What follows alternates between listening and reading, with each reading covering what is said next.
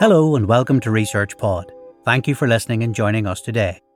In this episode, we will be looking at the research of Dr. Alexander Lisius and his colleagues from the University of Innsbruck in Austria. They developed a new technology for live cell imaging of biological cultures. Dr. Alexander Lisius and his colleagues have introduced a completely new design of experimental equipment, the Incelli experimentation chambers. They use the chambers in their investigation of fungus-plant interactions to shed light on how mycoparasitic fungi grow and protect plants from fungal pathogens. Fungi diversify immensely in their lifestyles, from cooking mushrooms through the green and black mold we see on products to single-celled organisms such as yeast used for fermentation and bakery. Many species of fungi live in the soil and have symbiotic or pathogenic relationships with plants. Symbiotic fungi interact with the plant indirectly through the rhizosphere around the roots, or as so-called endophytes in direct cellular contact. Some species can even parasitize other fungi. This process is called mycoparasitism. Certain mycoparasites are widely used as biofungicide, also termed biocontrol fungi, for crop plant protection against pathogenic fungi. They represent an important substitute for chemical fungicides that are harmful to the environment and human health. In order to more closely examine the mycoparasitic relationships, scientists have been using Trichoderma fungi as model organisms for a long time. In their studies, Dr. Lisius and colleagues are investigating the mechanisms by which distinct Trichoderma species locate their prey through different chemical molecules and enzymes that are exchanged through complex sequences of signaling pathways. The researchers also use specific fluorescent molecules, such as Crib reporters, to track the interaction stages. Trichoderma species are useful organisms. They stimulate plant root and shoot growth, provide systemic resistance against pathogenic attacks, and even function as a rapid composter. A lot of Trichoderma species antagonize and in some cases directly parasitize other fungi. These mycoparasites detect other fungi via chemical sensing and then establish a direct physical interaction with the prey, eventually leading to its killing. First, Trichoderma detects specific chemical compounds released by the prey fungus into the soil with its hyphae, which are the tubular branching cells that drive extension of the colony. The mycoparasite releases an increased amount of cell wall degrading enzymes, which are aimed at the prey fungus. The prey's cell wall then thins and releases even more chemoattractants, which guide the mycoparasite towards it. After the mycoparasite has located its prey, it establishes direct physical contact by branching, coiling, or even penetration into the prey cells. The branched morphology as well as cell fusion of the mycoparasitic hyphae is key to exchanging signals with the hyphal network, also termed the mycelium. These signals are crucial for regulating the mycoparasitic reaction of the whole colony towards its prey. Hyphal growth in response to signal exchange is regulated by the polarity apparatus within the hyphal tip of filamentous fungi. Two types of enzymes, the so-called GTPases, CDC42 and RSE1, are master regulators of polarized tip growth. They also control other crucial cell processes, such as spore germination and hyphal morphogenesis, including the fusion between fungal cells, changes in the cytoskeleton, and transport of molecules in and out of the cells. Playing such an essential role, CDC42 and RSE1 are great for tracking the development of the mycoparasitic life cycle and fungus-fungus plant interactions. Dr. Lisius' research team recently established that these enzymes are involved in regulating the attack or avoidance reaction of Trichoderma in the presence of other fungi.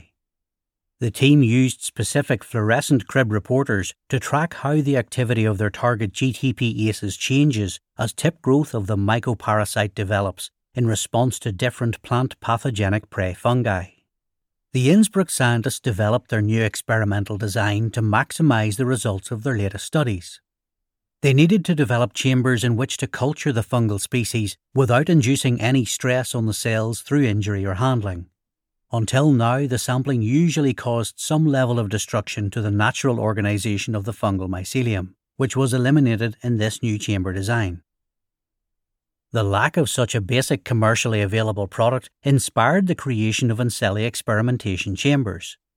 Simple to design, make and optimize, using CAD software and a 3D printer, these chambers are a great method for increasing the efficiency of the experimental trials through a standardized cultivation and sample preparation procedure. The chambers provide both aerobic and sterile incubation of the cultures. The handling of the samples does not affect or stress the organisms in any way, and the reduced result variation improves the reproducibility of the experiments. Moreover, the chambers are available for a range of the highest quality optics. Because of the high flexibility of 3D printing, they can be easily optimized and modified to incorporate additional live cell physiological measurements such as light. Dr. Alexander Lecius and his team so far developed two types of experimental chambers, the Inselli IBO1 and the Inselli IL30. Both chamber types are specifically designed for live cell cultures. The Inselli IBO1 is the chamber for long-term observation and examination of the physical and chemical interactions between organisms, usually growing on solid nutrient media. It is suitable for filamentous fungi, seedlings, or arbuscular mycorrhizal fungi, and allows for a continuous focus-stable imaging for more than 10 hours and repeated investigations of the samples up to 72 hours after preparation. These chambers are also applicable for studying the molecular and cellular level of the interactions between crop plants, fungal pathogens, and mycoparasitic fungi in their role as biocontrol organisms. For instance, Dr. Lecius and colleagues used this chamber to investigate the interactions between the mycoparasite Trichoderma atroviride and one of its preys, the plant pathogenic grey mold fungus Botrytis cinerea. Continuous imaging sessions in high resolution showed that the interactions between the two species take between 14 and 18 hours from the initial stage of chemical sensing to the physical contact and eventual killing of the prey. The Inselli light chambers provide a tightly regulated light environment for the cultured cells. They contain a specific filter layer, letting in only the desired wavelengths of light for the desired exposure time. The layer can filter wavelengths with 10 nanometer accuracy in the range between 310 and 900 nanometer, covering the near UV, visible and infrared light spectrum. These chambers are useful for working with organisms that interact in light-sensitive conditions and for understanding light-dependent cellular processes. The Innsbruck University scientists are using the IL30 chamber to track mycoparasite pathogen interactions, which usually occur around the root system of the plants, in the soil where light is scarce or absent. Here it is crucial that the light quality is strictly regulated, as the defense mechanism of some species of fungal plant pathogens are weakened in the absence of particular wavelengths. The interactions between Trichoderma atroviride and the plant pathogens Fusarium oxysporum and Fusarium graminearum are examples of such light-regulated effects on prey defense. Under yellow or red light or in complete darkness, defensive toxin production is much reduced in both Fusarium species, making it easy for the mycoparasite to defeat its prey. Moreover, having such precise light filtering showed that the formation of asexual spores in Trichoderma atroviride is triggered by a specific fraction of blue light. It had previously been shown that the spores form above ground, in light, and where wind can distribute them later.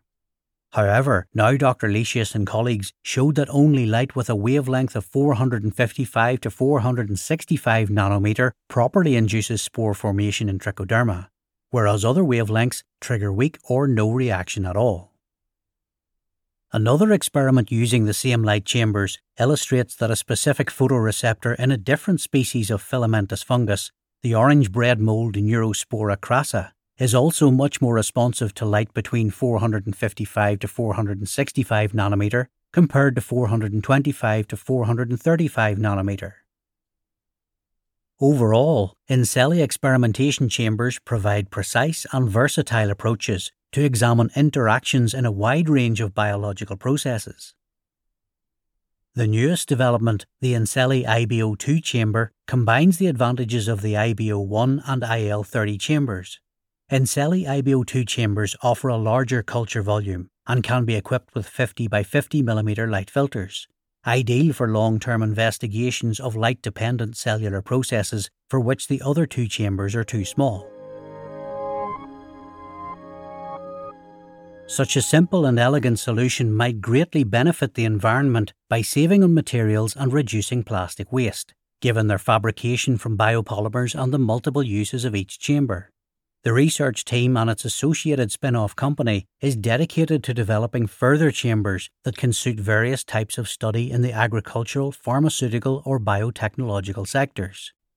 They will be adjusted to measure different physiological factors such as light, secretion, diffusion, or even production of volatile compounds. In addition, a development pipeline for customized products according to specific client requirements is planned to be established in the near future. That's all for this episode. Thanks for listening and stay subscribed to Research Pod for more of the latest science. See you again soon.